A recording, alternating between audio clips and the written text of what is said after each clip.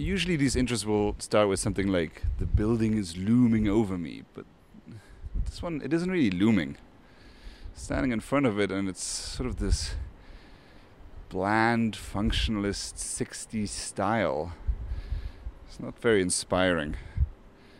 I would say it could be eerie, but maybe that's just the weather today in Geneva. It's just cold. Yeah. And I see a guard coming. I don't think they like me recording here.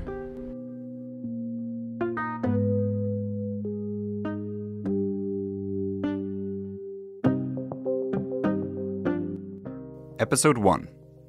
Mistakes were made. Act 1. Who got it wrong? There was a time when being gay was considered wrong. In fact, there are many places still today where that is true.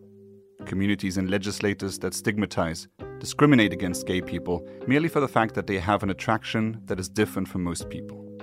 In the Western world, homosexuality has not only been legalized, but also accepted socially, for the most part.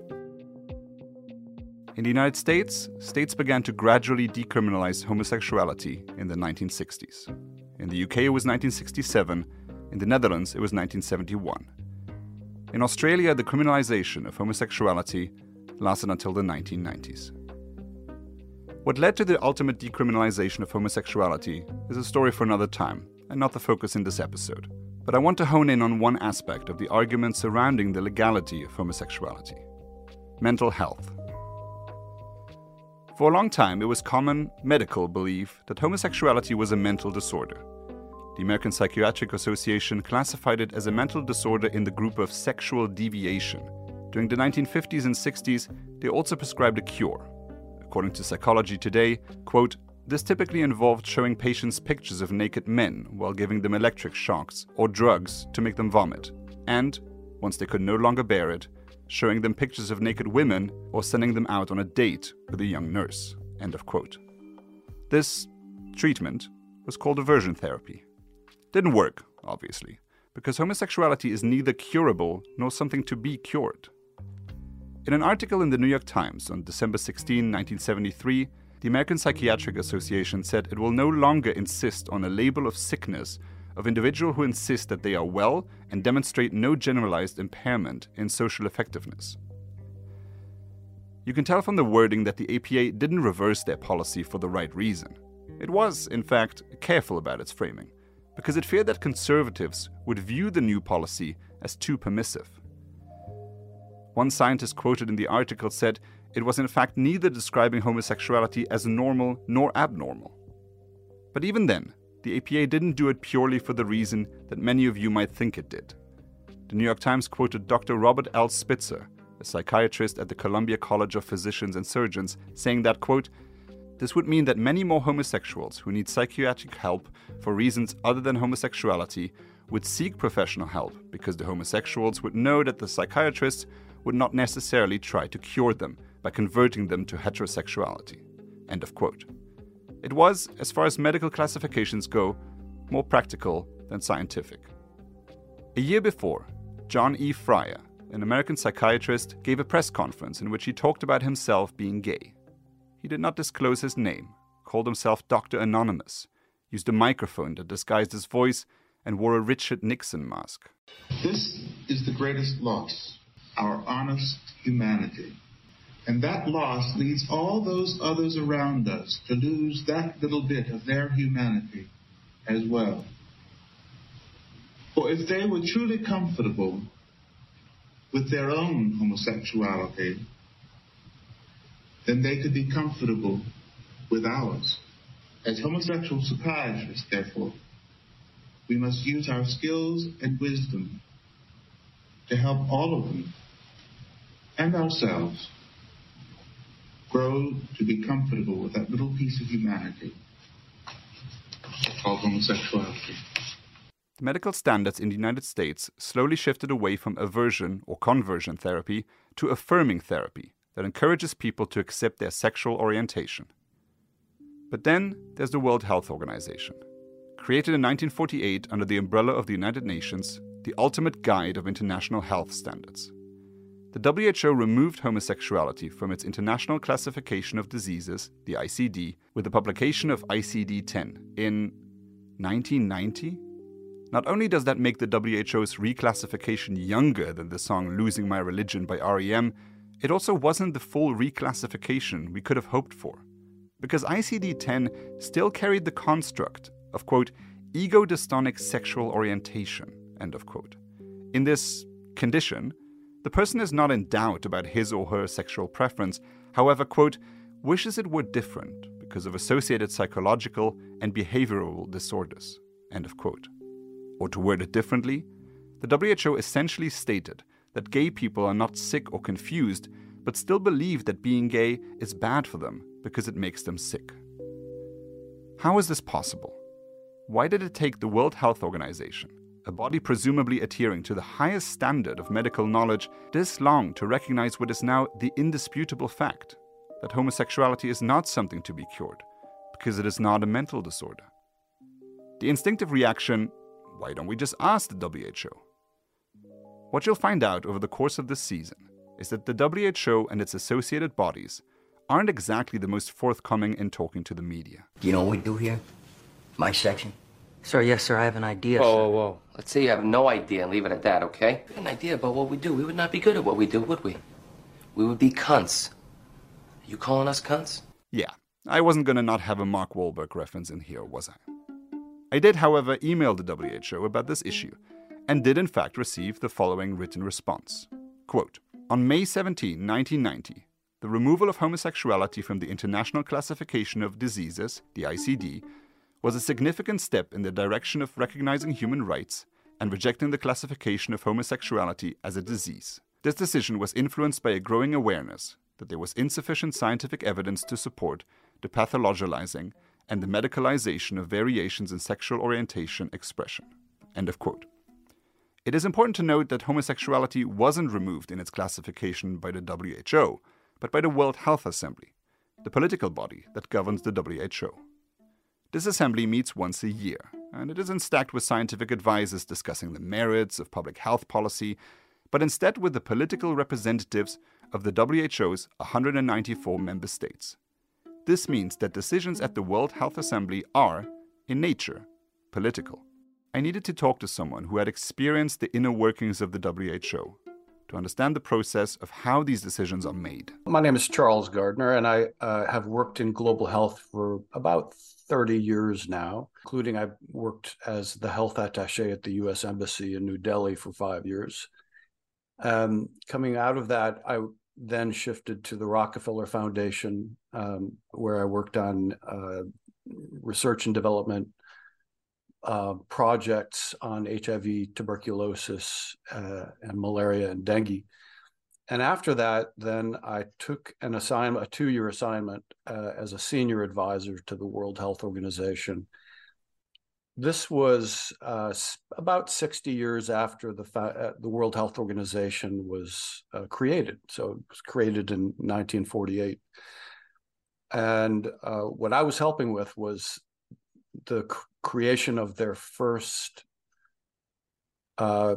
research strategy. Most of my work focused on HIV, tuberculosis, rabies, dengue, child health issues, predominantly issues affecting people in low and middle income countries. My specific focus was on helping researchers do their work in those countries and on strengthening the research capacity in low and middle income countries, so that it's not always just people who look like me, and I'm white, coming into those countries and telling them what to do. Charles Gardner does not currently hold a role with the WHO, either inside or as a consultant. Instead, he levels considerable criticisms towards the WHO on its stance on tobacco harm reduction, but more on that later. With the WHO making political decisions in what is not perceived as a political institution, which, again, it isn't, were there vested interests that prolonged the time it needed to recognize that homosexuality wasn't a mental illness? Thing to think about with the World Health Organization is I came to look at it as, well, this is like sort of like a trade association. So like the Pharmaceutical Research and Manufacturers Association or the Biotechnology Industry Organization.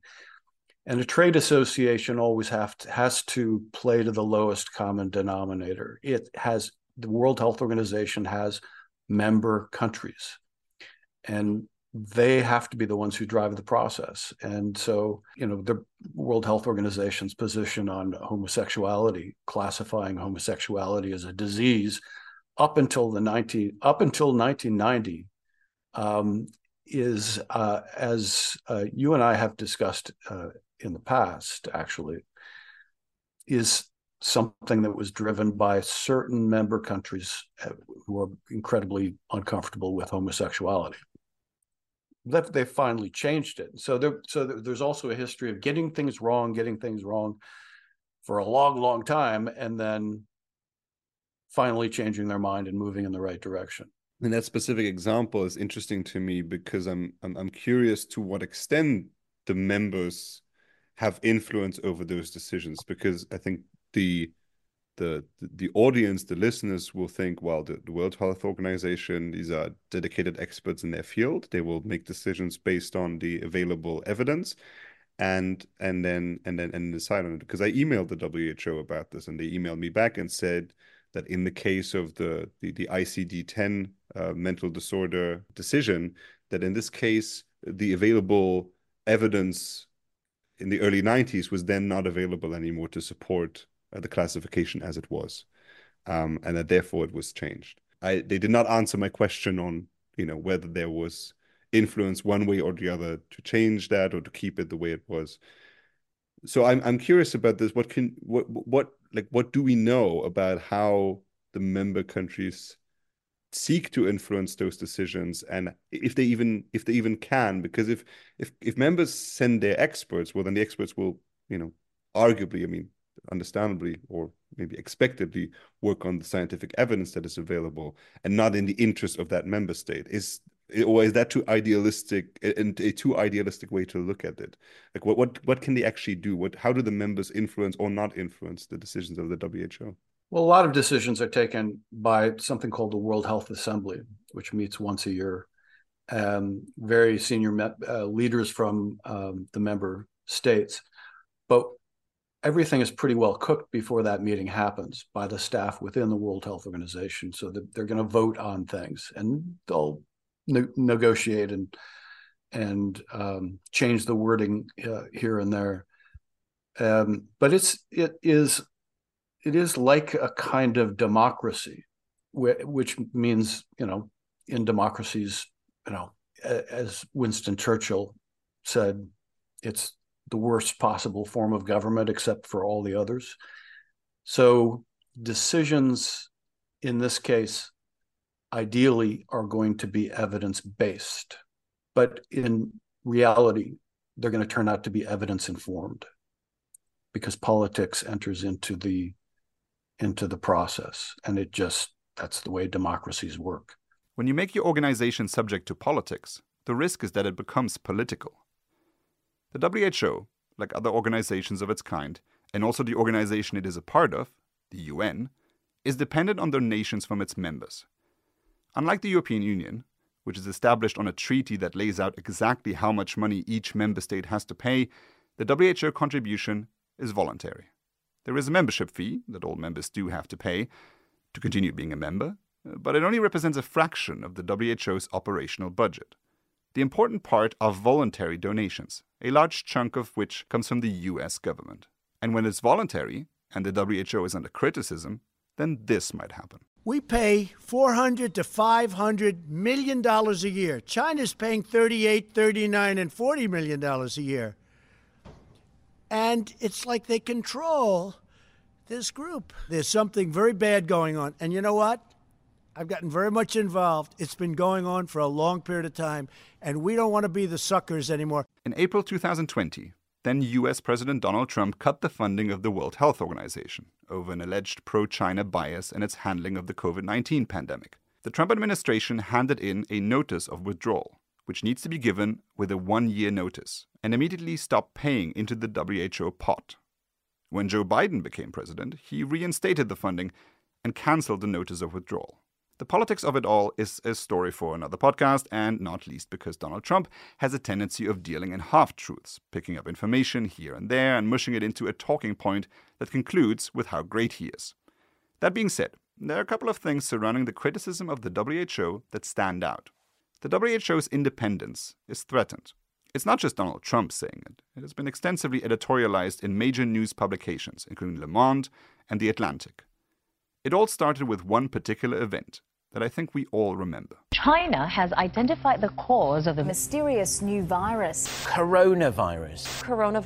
There are fears a rapidly spreading virus has reached Australia. This is a rapidly emerging situation where there is not a cause for alarm. The first US case has been detected. There's confirmation the coronavirus has reached Australia. China is urging its citizens not to travel abroad as it struggles to contain the virus. The COVID-19 pandemic will probably mark the most significant health event in most of our lifetimes. The disruption of global aviation, border closures, significant impediments on the right to move around, go to a bar, even grocery shopping, and the largest and quickest vaccination campaign in human history. If there was an event that the WHO was created for, it probably was this one. The world looked to the WHO for answers. And we found out that in between the helpful advice it was providing governments with on COVID, it applied its own biases. On January 14, 2020, the official Twitter account of the WHO tweeted, quote, "Preliminary investigations conducted by the Chinese authorities have found no clear evidence of human-to-human transmission of the novel coronavirus."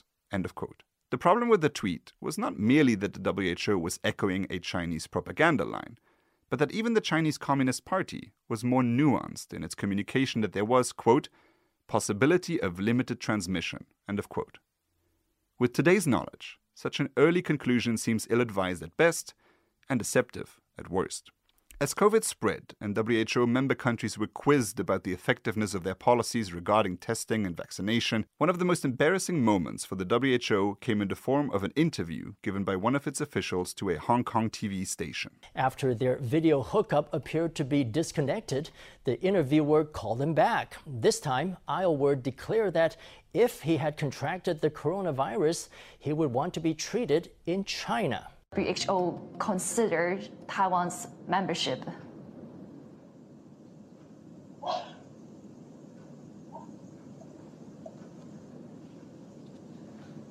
Hello? I'm sorry, I can't hear. I couldn't hear your question. Okay, yeah. Let me repeat the question. No, that's okay. Let's move to another one then. When Aylward was asked about Taiwan, he stalled for close to 10 seconds and avoided a reporter's question. But the reporter persisted. I'm actually curious on talking about Taiwan as well, on Taiwan's case.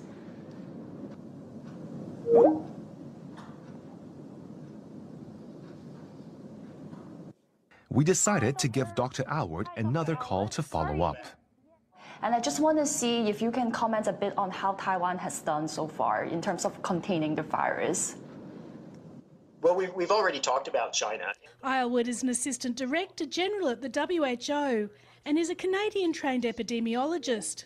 Ever since the pandemic broke out, he has constantly sung China's praises. I left inspired and with a deep admiration for, the common Chinese people that I worked with. If I had COVID-19, I want to be treated in China. Lin Shijia, the CEO of the Foundation of Medical Professionals Alliance, lamented that the WHO has been deeply poisoned by Chinese influence. He said he believed that once the pandemic was over, each nation would seriously consider how to reform these kinds of international organisations that have been heavily infiltrated by China. It seems odd that people who get into the medical or medical research profession end up having to think about whether Taiwan is a country or not.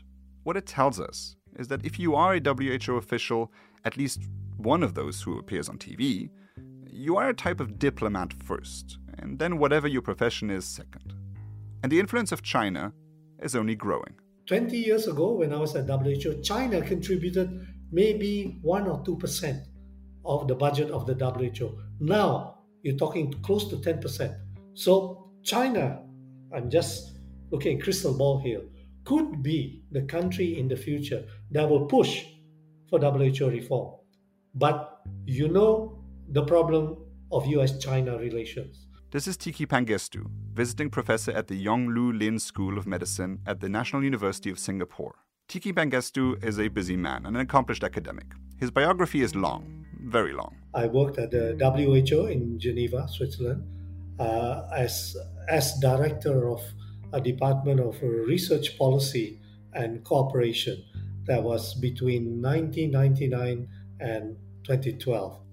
On the website of the Asia Pacific Immunization Coalition, it says that his research interests are in the epidemiology, pathogenesis, laboratory diagnosis and prevention of infectious diseases, biosecurity and dual-use research, genomics and in health research policy, health research systems, global health governance, development of research capabilities in developing countries, linkages between research and policy, vaccine confidence, and harm reduction approaches to mitigate health problems. He has 30-plus years of teaching experience at undergraduate and postgraduate levels in the fields of medical microbiology, immunology, global health policy and issues, and in evidence-informed policy development. He has supervised 20 master's degrees and 10 PhD candidates. And that makes him a busy man. Scheduling a specific time 2 weeks in advance, we recorded the interview online. It's 8 a.m. Considering that, I don't sound too bad. And in terms of the functioning, the internal functioning of the WHO, how would you describe it? Does it most resemble, for those listeners who won't know, does it most resemble a government, a ministry, a bureaucracy? Is it more like a charity? If you had to explain that, what would you say? I would be very open with you, and I would say WHO, at the end of the day, is a political organization. Okay? In other words, the governance, let's say the board of directors of the WHO, are its 193 member countries. Okay? So it functions as very much a political organization. And when you talk about global health, countries are obviously not the only important players. Like, what about all the pharmaceutical companies that make all the medicines and the vaccines? What about big philanthropy organizations like Mr. Gates in Seattle? Okay, they're major players. What about all the civil society organizations? Okay, none of them are part of WHO's governance. And it's historical because WHO was established in 1948, immediately after the World War, where the only players were the countries. So it is sort of a sovereignty-based organization, and unfortunately, it is not very inclusive in that regard in terms of its decision-making. I mean, you can think of it actually, it's a bit like a supranational government, although it obviously does not have a sort of a legal status, but major decisions are decided upon by 193 member states, and that's it. Nobody else has a voice. And you can argue that that's primarily one of the, let's say, governance weaknesses of the WHO. It is non-inclusive. Many attempts, even when I was there for 13 years, many attempts to make it more inclusive. But every time the member states will hang on to their power. They would hang on to their sovereignty. They say, no, we don't want anybody else making decisions. And do some countries or groups of countries have more influence than others? And how do they make that, how do they achieve that influence? I could see that coming. And obviously, if you look at how WHO is funded, 18% of the funding comes from the United States. And basically, it is the G7 countries, the US, Japan, the Western European countries, Australia, to a lesser extent, the Scandinavian countries, okay, they make up in total about 40% of WHO's funding. So I'll give you an example of the United States. It's classical. He who pays has control. Under President Bush in the old days, okay, abortion, for example, was a big no-no as far as US government policy is concerned. And WHO was actually not directly, but basically we were told, don't go in that direction of abortion and birth control, because the US is just gonna try to importantly block whatever decisions we want to go in that direction, and importantly reduce funding for the reproductive health programs within WHO. So definitely those who hold the purse strings for the WHO are in some ways controlling of, have the ability to control the agenda or the work that the organization does. This speaks to the wider issue with the World Health Organization.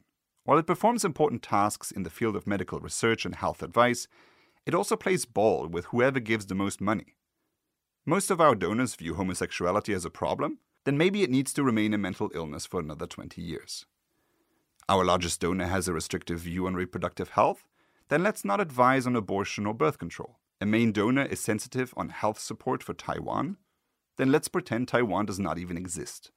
It's a clientelism that is at odds with evidence-based policymaking. Did that happen to you when you were at the WHO, that you got the message, well, you know, it would be better if we did it this way because the funders would prefer it that way? Yes, it didn't happen to me directly, but certainly during the 13 years, you remember that was during the era of the Millennium Development Goals, okay? And my department was in charge of an area called Research, Policy, and Cooperation. To the people who were giving money, that's not sexy. Okay, it's not like stop TB, roll back malaria, give more HIV/AIDS treatment. So we had a lot of problems getting funding. So I had to rely on core funding from the WHO, which was not a lot.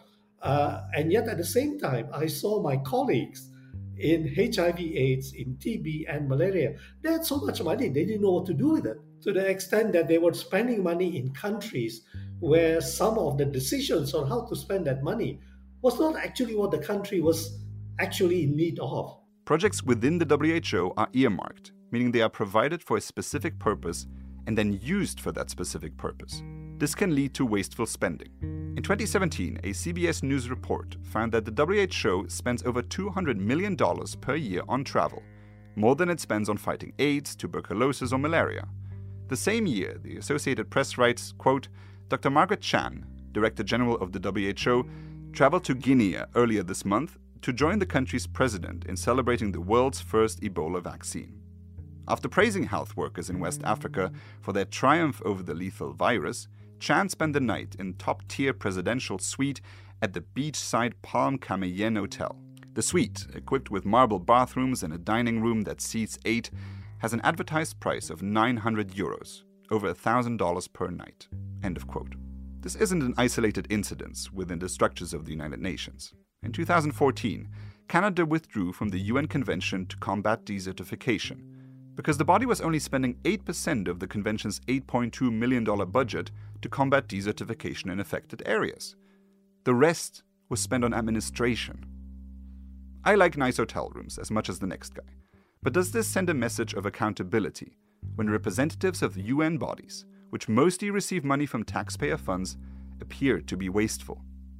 That's where the nuance is hard to achieve. An organization can be in need of reform because it both performs important tasks and gets it dead wrong on many issues, not least because it seeks out increased funding. My general impression of the World Health Organization is that it's done a lot of good. This is again Charles Gardner. It has, helped to eradicate smallpox. It has, if you look at the statistics on child mortality, the numbers have dropped, which is the correct direction for them to be going, dramatically since the 1980s, when 6 million children under the age of 5 were dying every year. It's about 2 million now. There are stunning achievements, and there are very good and very dedicated people working in the World Health Organization. At the same time, not all of them, I think, can be classified that way. So the World Health Organization has a tendency to bring in people from its member countries. They tend often to be people who have been, as the Indians call it, superannuated. They've reached the age of 60 and they've been forced to retire. And now they're taking a sinecure with a big salary and get a nice house in Geneva. They're not always the sharpest tools in the shed. So I saw the staff within the World Health Organization is kind of 50-50. Really good, really dedicated people, and a lot of dead wood.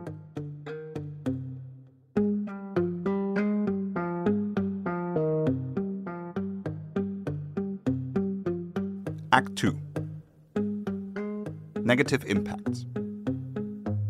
If you are a listener of the Season 1 of Fun Police, this voice will sound familiar to you. Tobacco use is the world's leading cause of preventable death. And when so many lives are at stake, there's no excuse for inaction.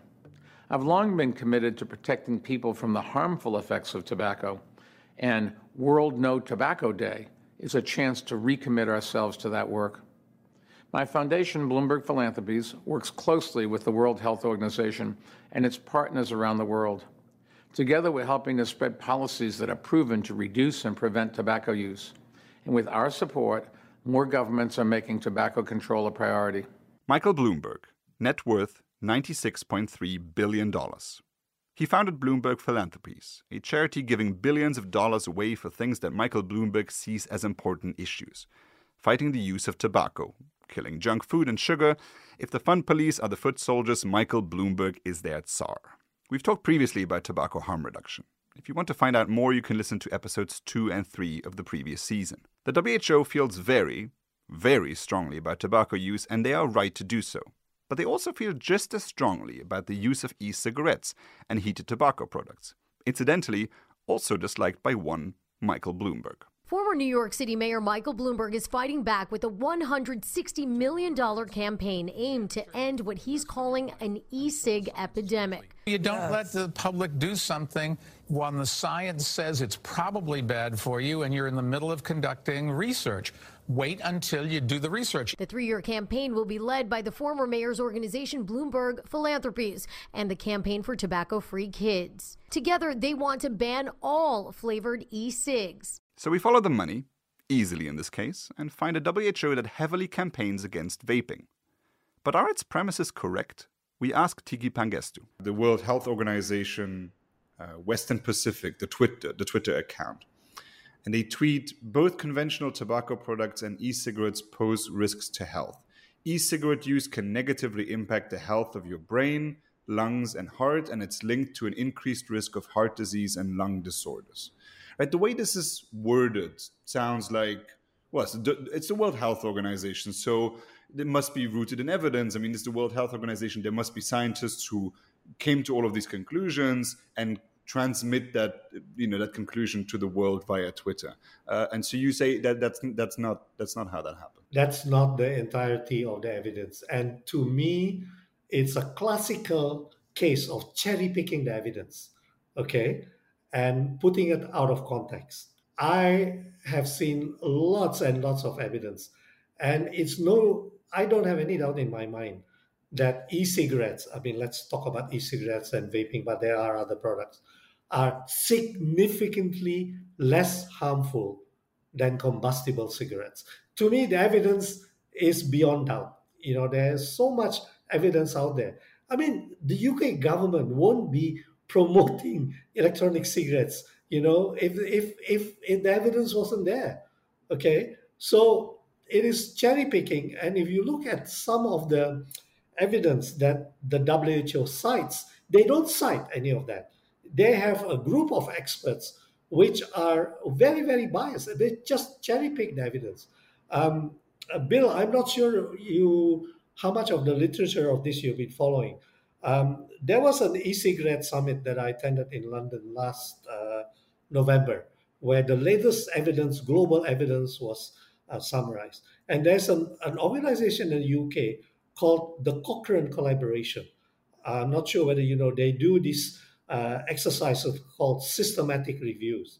And the latest systematic review from Cochrane, based on 40 or 50 studies around the world, supports the potential of electronic cigarettes.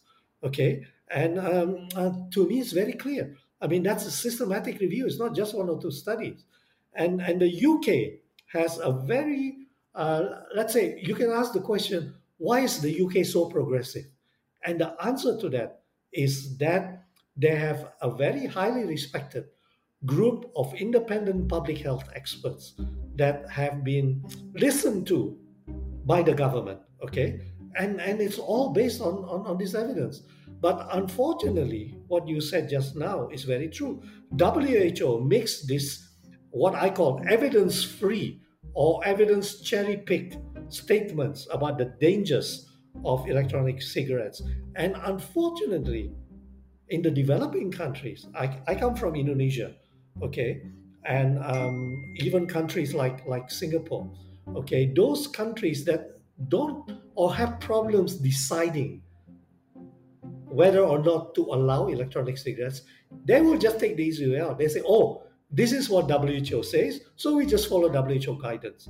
And that resulted, for example, in 5 out of 10 countries in the ASEAN region, Southeast Asia, actually completely banning electronic cigarettes, including Singapore, including Thailand. The soft power of the WHO in action. Thailand has amongst the strictest vaping bans in the world, and the repercussions are real.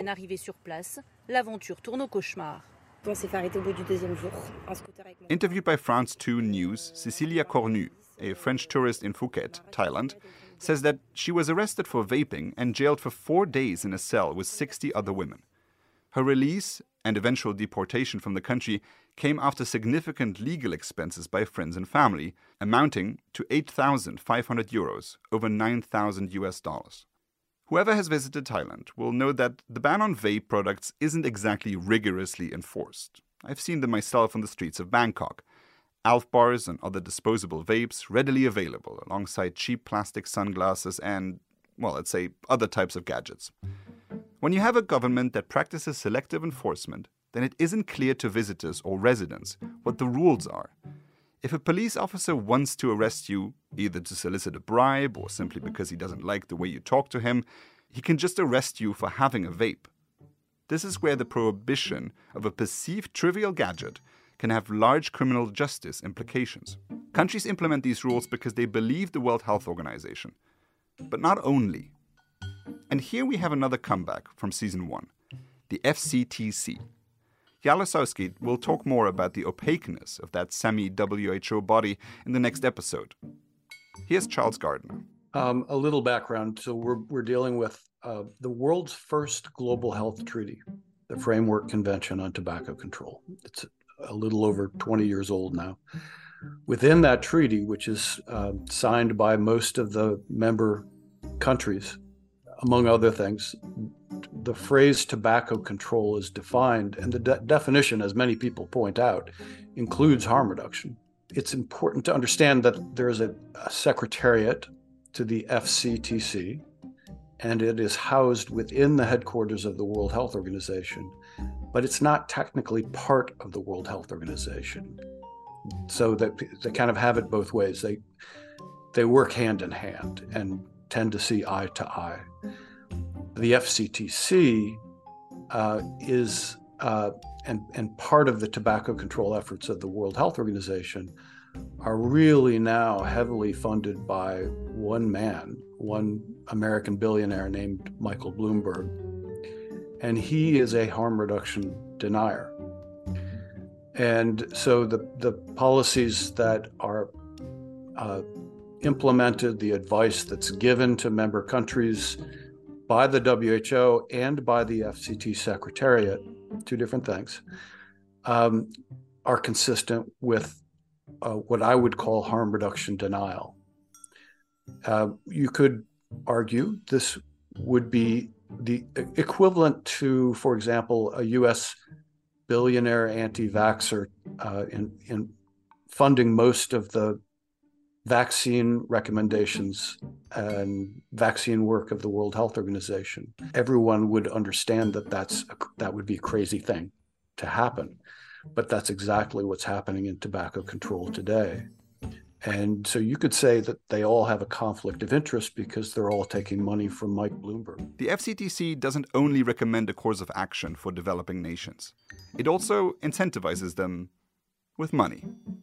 In 2018, the Republic of Georgia implemented plain packaging of cigarettes. You might remember plain packaging from episode 4 of our first season. The act of making all cigarette packs look the same, for which there is no evidence that it curbs smoking. Georgia implemented the rules, not because it was under the impression that it was good health policy, but because it was, let's say, incentivized through the FCTC, which acted as a slush fund with money from the UK and Australia. In short, taxpayers in developed countries pay for countries in developing nations to implement policies that do not reduce smoking, so that they can then boast that they are not the only countries that implement the measure. Confused? Yeah, so am I. Still today, the most efficient way for people to quit smoking is through vaping. Tiki Pangestu says that many people, former employees of the WHO, call on it to drop its opposition to e-cigarettes. There are many of us, okay, and I can cite a few names, that basically say, hey, wake up, why aren't you open to even discussing the evidence? And we just get shut down. We've tried so many forums. We've tried sending letters to the WHO. Nothing, So when I started to get involved in this cause, if you like, about 3 or 4 years ago, the more I hear and the more I see former staff members of WHO, including a former ADG, okay, you really believe, hey, WHO, you're going to wake up, you're going to be more open, at least be open to looking at the other kinds of evidence. My conclusion after seeing so many of us in that same camp, basically, we can't all be wrong, okay? And then more importantly, we cite examples of countries. The UK is the best example. Okay, New Zealand is another fantastic example. Japan, they have banned e-cigarettes, but they have allowed heated tobacco products. And their cigarette consumption has just gone down historically, very dramatically. So there is many examples in many countries where countries have been open and have seen success, okay? And, the UK is probably the best example of this, but it's that Cochrane review that I mentioned wasn't even cited in any of the WHO communications about this. So I'm trying to anticipate what your next question will be, is how do we change it? And this is a question that I get asked all the time.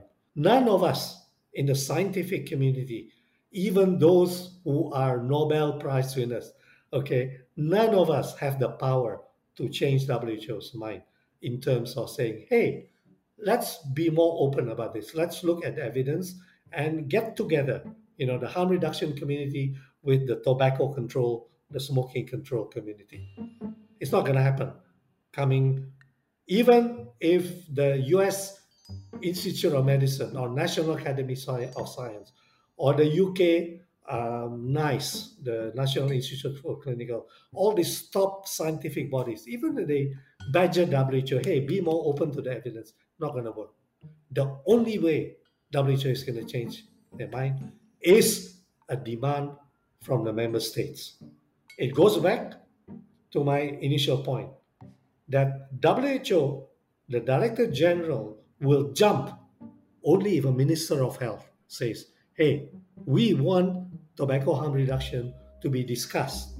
And for example, if the UK gets together with New Zealand, with Japan, with a few European countries, and as a collective say, hey, we have 24 countries here which would like you to include this in the agenda, that's the only way it's going to happen.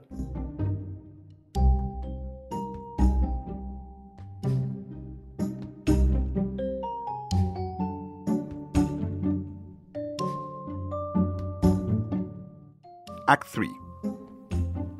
Who cares? There's the saying, trust is both hard to earn and easily lost.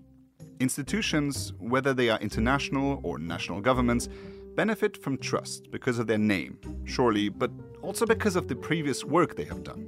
A department of any type needs to protect its integrity.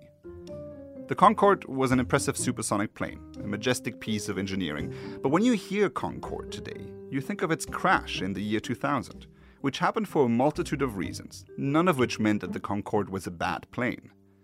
It was a reputation that had been built over years, and it was destroyed in a matter of minutes.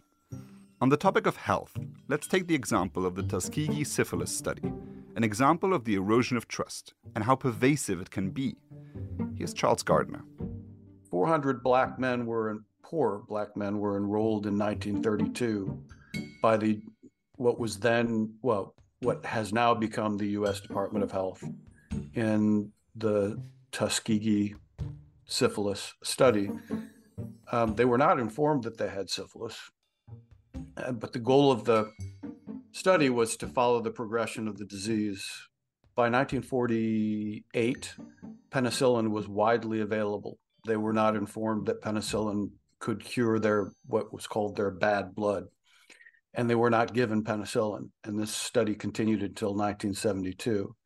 And to this day, many Black Americans are extremely distrustful and reluctant to participate in clinical trials, even to develop interventions that are, specifically address issues that are prevalent in the Black community. So that's the real harm in the end, not just to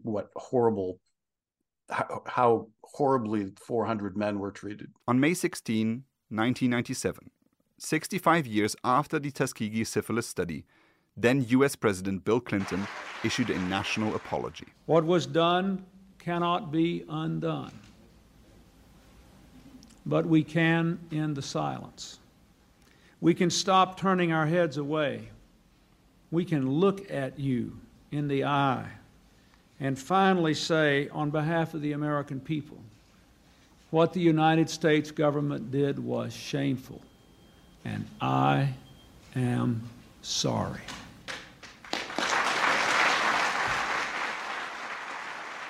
Thundering applause for President Clinton here. And yet, as we just heard before, trust didn't magically reappear. It may never return. The World Health Organization has also made mistakes. It overspends and underdelivers. It is prone to approximation and the influence of its biggest donors, and it gets things wrong. Do you see that? Do you want to talk about this in connection with the tobacco harm reduction issue, or do you think that's more of a general one that we should address first? I mean, I'll still use clips no matter what, but where do you see it happen? I think, well, what I see happening, unfortunately, is the inevitability that the World Health Organization is going to be outed at some point in the not too distant future on the issue of tobacco harm reduction. They're going to have egg on their faces. They were just wrong for a very, very long time, advising low-income countries to prohibit, giving awards to ministers of health for prohibiting the safer alternative to deadly cigarettes. And it's going to be embarrassing. It's just, and not that many people pay much attention to tobacco control. They don't, but it will be yet another embarrassment for the World Health Organization. They got something wrong, and we continue to erode public trust in health advice and health authorities, and that itself is a harm. That's a tremendous harm. Just to be clear, I'm a big fan of nuance. The WHO isn't an international conspiracy to take over the world. It isn't a useless bureaucracy. It isn't a Chinese propaganda arm. It isn't all those things. And it also isn't free from criticism. Two things can be true at once. The WHO can coordinate necessary research and also get things very wrong. Here's Charles Gardner again. People are fallible, and science doesn't always get things right. We can go back to Lysenkoism in the Soviet Union or racial hygiene. Scientists don't always get things right. What makes a good World Health Organization? I can't give you all the answers. What I can guess, however, are the expectations we all have for the WHO. We want health advice that is based on scientific evidence. We want transparency and accountability. We want people who work for the WHO to treat each cent given to them from taxpayers to be used in the most efficient manner and with the conscience that it needs to be fit for purpose. Is that too much to ask?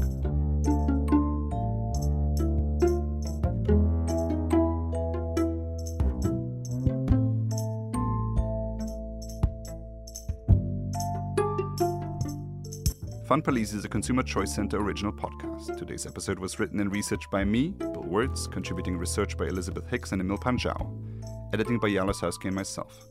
Thank you for those who support our work with the donation, consumerchoicecenter.org/donate.